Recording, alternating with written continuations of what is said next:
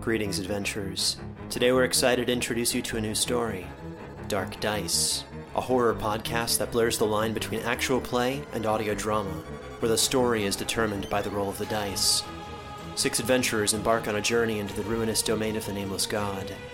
They will never be the same again. One of the players is not what they seem after a doppelganger, a creature that can assume the form and voice of whatever it kills, infiltrates the team.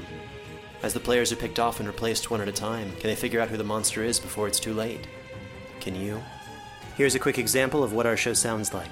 The shambler with the jar of liquid inside of him. Soren Arkwright let loose an arrow that cracked the glass, passing through the spine of the creature. The shambler still managed to maintain its forward momentum, but stumbled as it eagerly tried to bite and swipe at Soren, landing near his feet. As Jeff Goldblum has now joined our cast, Dark Dice is available however you listen to podcasts.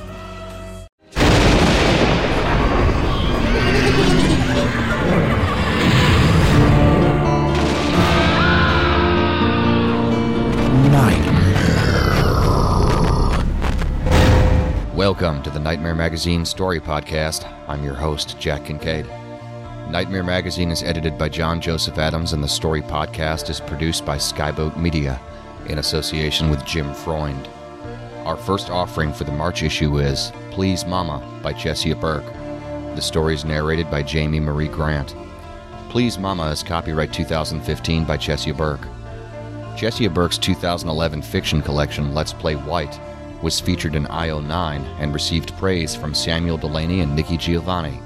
She is also recognized for her critical analysis of genre and race issues, such as her articles Race and the Walking Dead and Super Duper Sexual Spiritual Black Woman, The New and Improved Magical Negro, published by Clarkesworld. Chesya is currently getting her MA in African American Studies at Georgia State University and is a juror for the 2013 Shirley Jackson Awards. And so ends this week's intro. So without further ado, let's have a nightmare. Please Momma by Chesya Burke. 1989. In the car, on the way to see her. She scares us. They say, "Why do you always do that? I hate when you do that." Do what? Narrate our story, where we're going, what we're doing. You know I can hear you. I hate it so much. But they'll want to know one day. She said they'll need to know. No one cares about you, girl. No one cares about us. They will. Cars never bounce around the way they make them appear in the movies. No. Instead, they glide, more like the lull of a boat on stale waters. And they're just as loud as the boat's engine. Even with the windows rolled up, there are always loud swooshing noises assaulting the senses. The sounds should be calming, like the ocean, but they never are. They are annoying and invading. Or at least, it's what the girls always imagined what the beach and ocean should sound like. They had never been farther than Kentucky Lake, a few hours away from where they were now.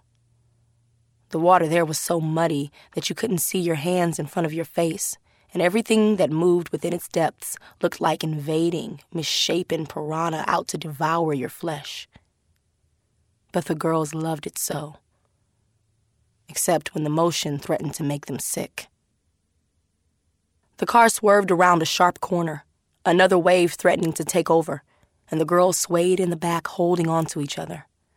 Their tummies were not holding up well under the stress, though it probably had nothing to do with the car ride and everything to do with their destination.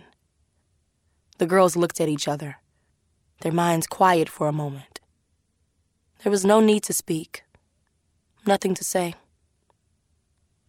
In the driver's seat, the girl's aunt turned to stare at their mother. Auntie's eyes, dark and weary, stared for so long that it was scary. As the car veered toward the middle of the street, the lines on the road before them slid by between the tires of the car. After what seemed like a long moment, the woman turned away and righted the car, putting them all back on track. March 26th, 6:30 p.m., on Sunday afternoon. In the car with Mama, she's sad. Auntie's driving us to see her, but if she's not careful, she's going to kill us before we can even get there. So that's what you're worried about? Dying? The girl seemed insulted. Mama's not sad. She's fucking sick. She's not getting better. She's not sick. Stop saying she's sick. She's fucking sick. Stop pretending that you don't see that. You stop cussing. I'm the oldest, so I said stop it. I mean it, baby. Stop it. Sissy reached out to nudge her little sister, reassuring her. They didn't fight often, but when they did, she always pulled the oldest sister card to get her way. It had always worked in the past, but it was beginning to get old, literally, and her sister, Baby, wasn't going to be so easily controlled anymore. Baby avoided her touch, rolling her eyes. Why couldn't she just get her sister to understand that she knew what was best for them? She just wanted to protect her. It was her job to protect her sister. Baby put her cold hand on her sister's face. I do understand, but you can't protect me. It's not your job anymore. She smiled. Let me protect you sometimes. Sissy, Baby, stop it. Stop fooling around. Mama turned toward the girls, her eyes fixed, moving between the two. You're so loud. You're so goddamn loud in my head all the time. Talking. Just stop it. Their aunt put her hand on Mama's leg. That's enough, May. Stop it. She wasn't saying anything. It's the roots. We're going to get it off you. Just calm down until we get there. Just stop it. The woman looked at Sissy through the rearview mirror, tried to smile but failed, then looked away quickly.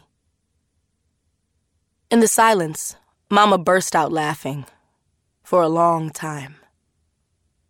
Roots, she mocked. You think someone put roots on me? You're gonna wish that's it by the time I'm done with her. Auntie pulled the car into a parking spot in a tiny little shopping plaza. The neon lights blinking psychic were the only visible signs of life inside. White curtains covered the storefront windows. Auntie switched the car off, dropped the keys in her purse, then turned to her sister. I've listened to the things you've said about your own children lately. The nasty, vile things you've said about them. And I've tried to understand because I know you're hurting. But if you think about putting a hand on her again, I will lay you flat. Do you understand me? Mama smiled. Not her. She placed a finger to her temple. Her. Mama is not sad. She's sick. It's something in her mind. Something really bad. I can't see it. I keep trying, but I can't see what's wrong with her. I'm scared. Me too. She don't talk to me anymore. She seems scared to look at me.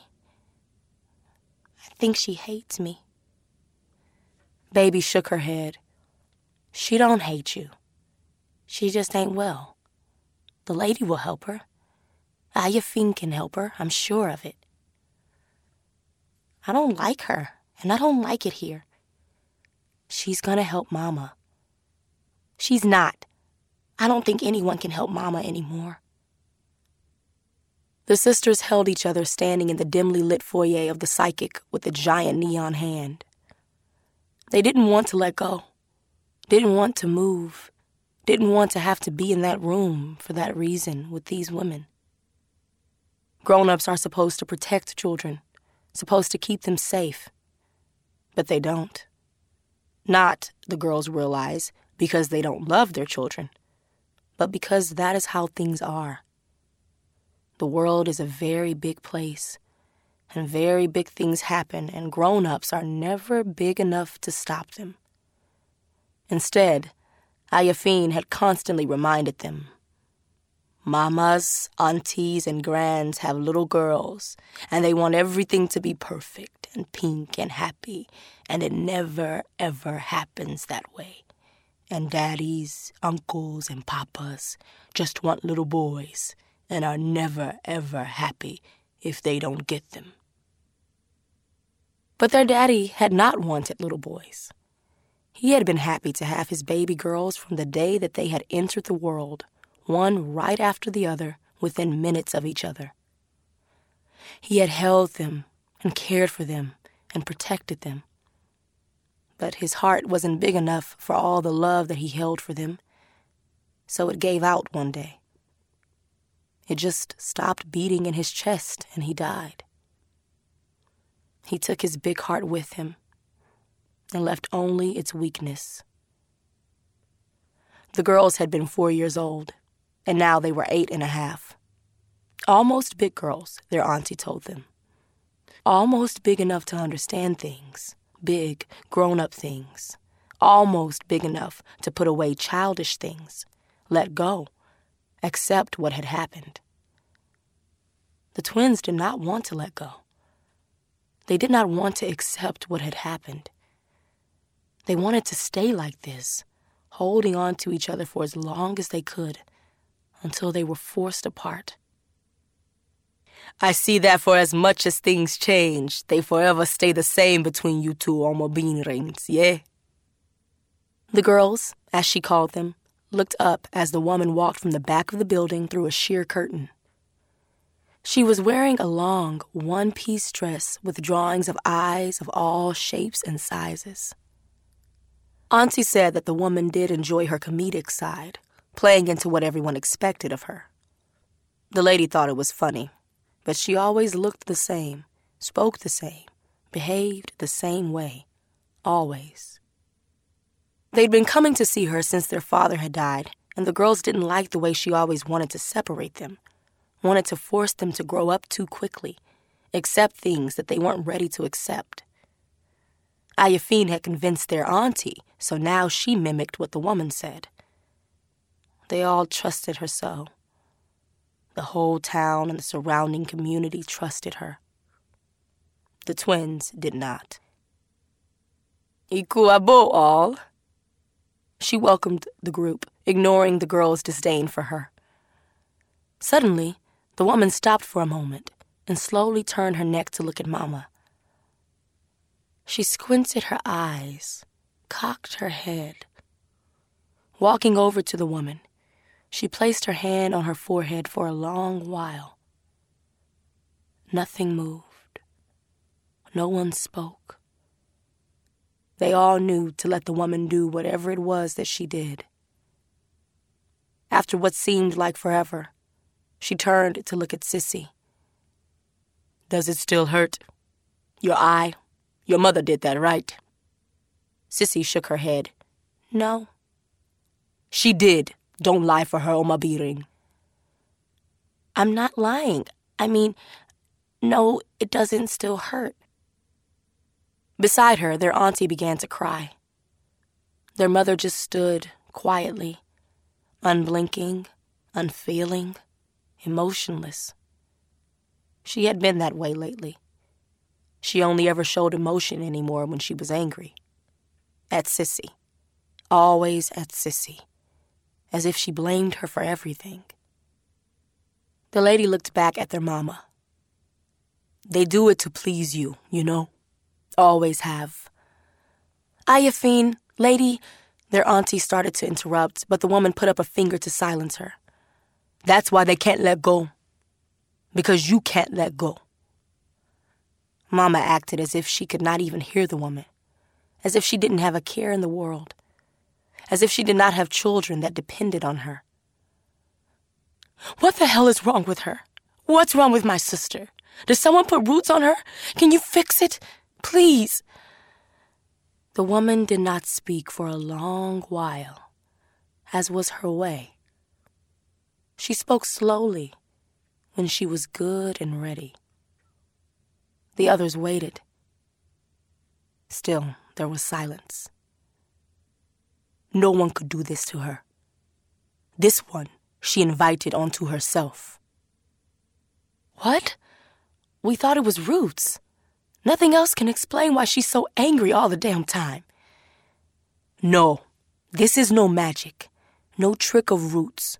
No one person hates her this much.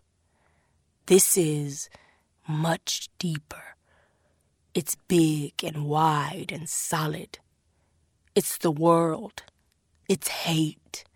It's like a big boulder of centralized hurt and anger and rage and internalized hate, all balled up into one big bad thing riding her back like a clown on a unicycle.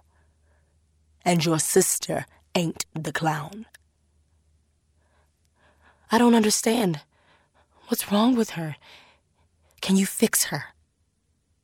For the first time, Ayafin could not meet the eyes of anyone in the room.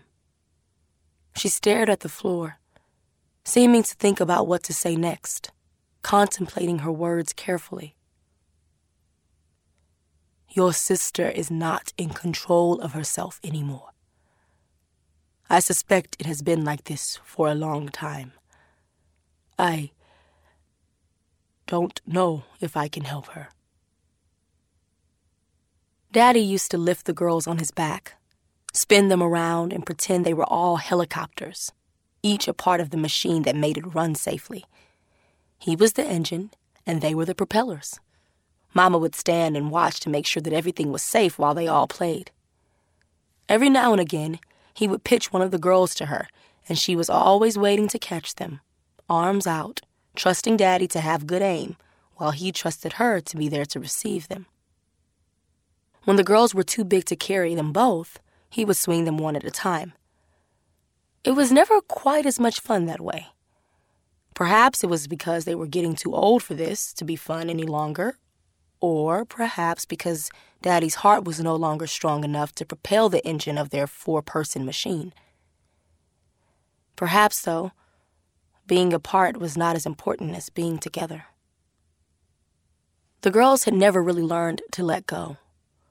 This, Ayafin insisted, was part of the problem. Ayafin stood in front of Momma, the woman's hands on Mama's head. Mama's eyes were closed, and neither of the girls thought she was with them anymore. If the lady were telling the truth, perhaps she had not been with them for a long time. Maybe even since that day. Auntie stood nearby in case something went wrong. She looked nervous and no doubt had no idea what she could do to help. But she was there, and it made the girls feel better since they no longer trusted that Momma could catch.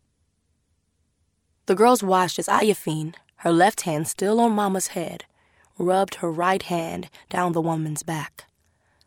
She stopped midway, her fingers tapping Momma's spine like a drum. There was movement under Momma's shirt. At first, the girls thought it had just been their imagination.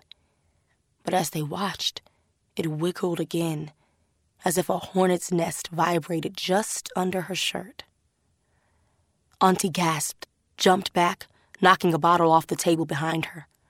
The glass clinked to the floor, bounced, then rolled toward the girls. "Be still," the woman warned. Very carefully, the woman reached out and laid her right hand on Mama's back, right where the hornets lived. She closed her eyes and held it there, unmoving.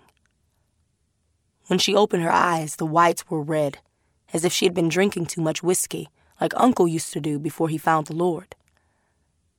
"Help me get her shirt off." Their auntie hesitated for only a moment. Then she ran over and pulled Mama's shirt over her head. Mama didn't care. There was no way that if Mama had been well, she could have showed her chest to anyone. Although she was wearing a bra, she always said that respectable women only bared their flesh to the Lord and then only to clean any dirt and filth away. Mama's back was naked except for her bra strap, and it looked wrong. It was much lighter than her dark brown skin and had large boils on it, clusters and clusters of them filling her back from her neck to the top of her pants. The boils bubbled just beneath the skin, threatening to burst. Mama's eyes were closed, and the girls thought for a moment that she had passed out. The lady grabbed Momma, holding her tight, sending a wave of power through her body. The woman's body jumped, looking like all the people on TV who got shocked by electricity. Ayafin shocked her again, and again, and again. As the last bolt shot through her body, a small form appeared crouching on Mama's shoulders, its claw-like nails digging into her flesh. The lady stumbled backward, hands up as if she was afraid to touch the thing's pale, moldy skin. Simultaneously, the girls jumped to their feet. Sissy began to gasp for air. She tried to calm down the only way she knew how. 1989, Ayafin's place. Mama is sick. She's very, deep breath, very sick. The girls did not take their eyes off the creature, who stared at them, smiling. It tilted its head, peculiar-like, seeing them, actually observing them. What the is that? Did you say How'd you do that? In my head, I just see a bunch of gibberish clouding my mind. You told me not to curse. I didn't curse. What's wrong? What's wrong? Their aunt asked. She moved closer, but the lady raised a hand to stay her. After getting her composure, Ayafin walked up to Momma, placed her hands on the woman's face, and sent a powerful jolt through the tips of her fingers into Momma's mind. Momma jerked out of her seat and landed on the floor, sliding across the marble, her butt scraping the floorboards. She sat up, crawled back toward the lady. She looked up and suddenly her eyes were clearer than they had been in a long time. She looked around the room, as if just realizing where they were. Oh, God, May, are you okay? Jesus! Auntie was breathing hard like she'd run all the way here, with the girl strapped to her back. She turned to Ayafin. You did it, lady! The thing on Mama's back continued to grin as Auntie walked toward Momma. Don't, Ayafin yelled. It's not over. Is it? She seemed to be talking to the thing, but it did not answer her. But it was clear to the girls that it was aware of them all, watching, almost mocking them with its crooked smirk. What is it? What's wrong? The lady stared at the thing. It's an onirara, a rider, a parasite. It hitches on to people who are hopeless, suffering. It feeds from them. But that's never enough. They always want more. What? What did you say? Momma was talking clearly. She could understand what was going on. She was Momma again. The girls wanted to go to her, but the thing was still there, taunting them, daring them to come closer to it. How you feel? Ayafin asked her. Strange. I've been so overwhelmed with hopelessness, and I had all these vile thoughts.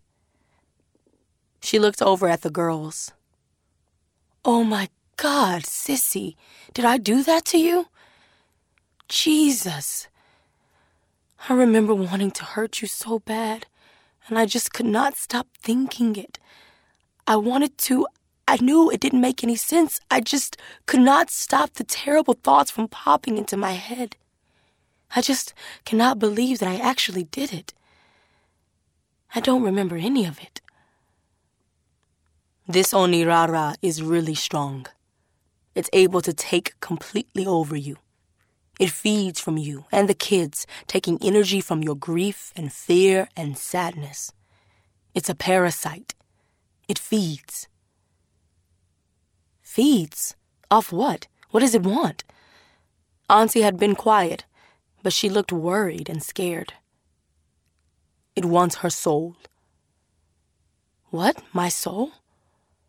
No, not you, May. It wants the little girl. Everyone turned to look at Sissy. She looked frightened, alone. Momma stood completely still, her face filled with the emotion that she had been unable to express for the last few weeks. Sorrow, hurt, pain, anger. Her face screamed it all at once. It can't have her. She's all I got left. Mama cried. Finally. Ayafine shook her head. Not her. She turned to the ghost of the girl who once existed, but could no longer hold her mother's hand, and yet could never lose her heart. Her. Then to the living daughter. You see her, don't you, girl? You know she's still here, among you. When I came into the room, I could sense you two, both of you, the way you had been just after your father died, when your mother first came to seek my advice. Is your sister afraid of what's beyond? The lady asked. No, Sissy repeated her sister's words. I'm scared for you and Mama. She's afraid to leave us. She said we need her. I've told her that's not true, lots of times, but she won't listen. Because it's not you holding her here. Ayafine shook her head, angry. I told you when you first came to me, May, that you would lose her. Her heart, like her father's, just could not sustain her. You couldn't accept it then, and you still refuse to let go now. The woman shook her head. My baby girl, I miss her so much. It's your sorrow, your pain that's keeping her here.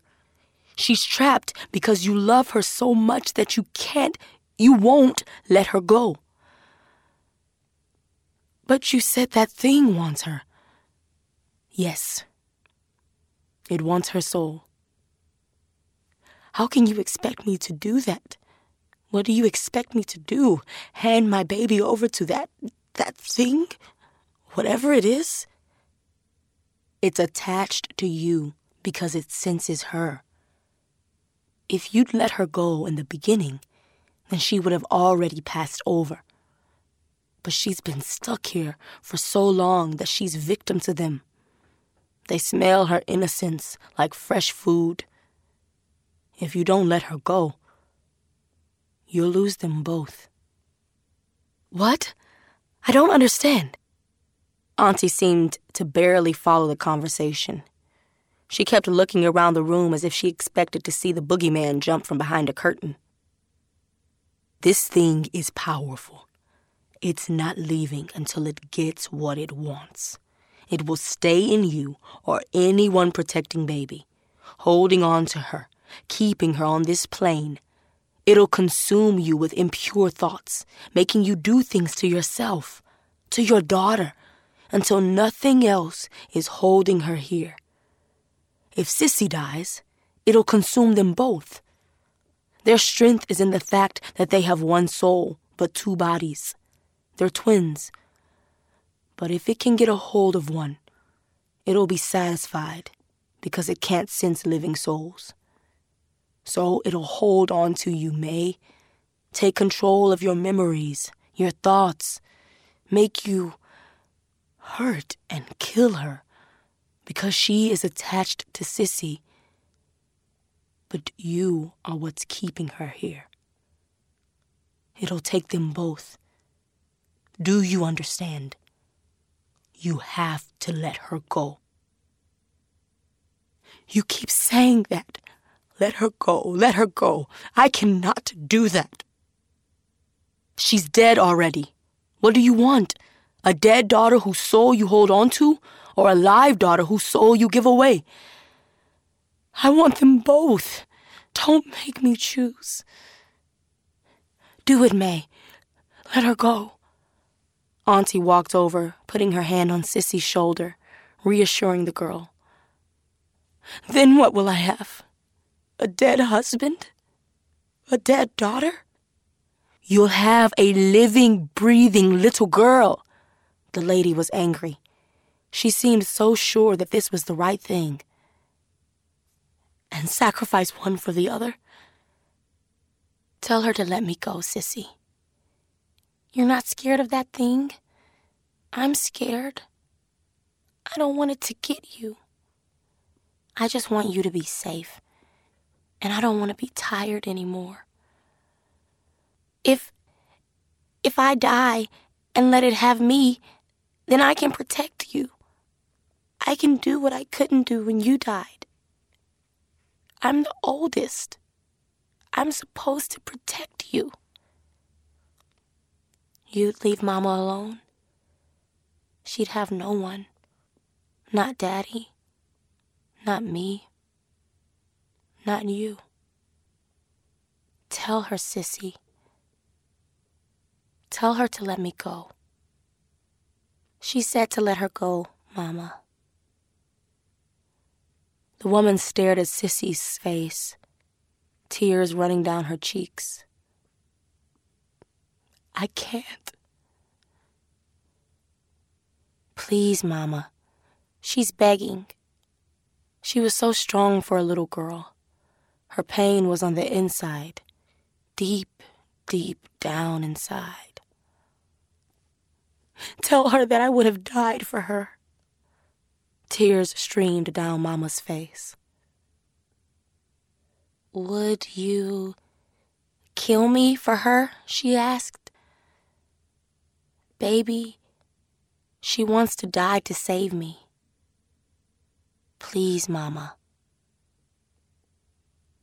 Mama mumbled her answer, and only the Onirara could hear.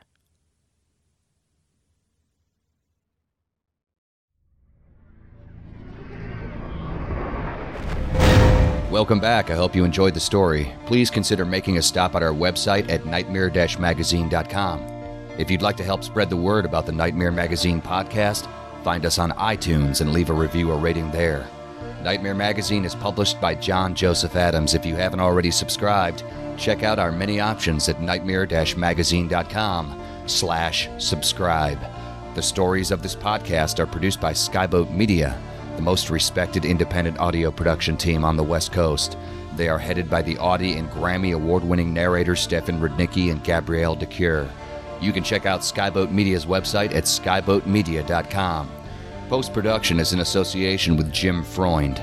Music and sound logos are composed and performed by yours truly, Jack Kincaid. There's other ways you can be notified of new Nightmare Magazine content. You can subscribe to our free monthly newsletter or RSS feed, follow us on Twitter, or like our fan page on Facebook. If you visit nightmare-magazine.com and click on this month's editorial, you'll find links to all of our social media pages. This podcast is copyright 2015 by Nightmare Magazine. Thanks for joining us. Sleep tight.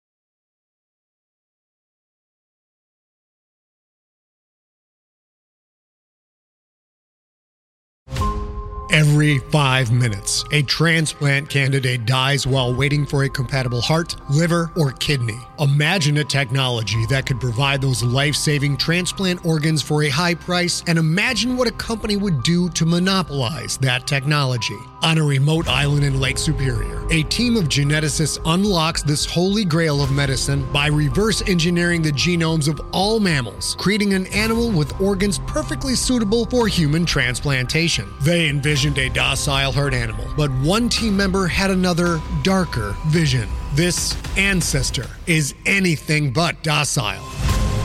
The team's work spawned something big, something evil, something very, very hungry. Ancestor is a complete serialized fiction podcast by #1 New York Times bestselling novelist Scott Sigler, with all episodes available. Binge the entire story now on Apple Podcasts, Spotify, or wherever you listen to podcasts.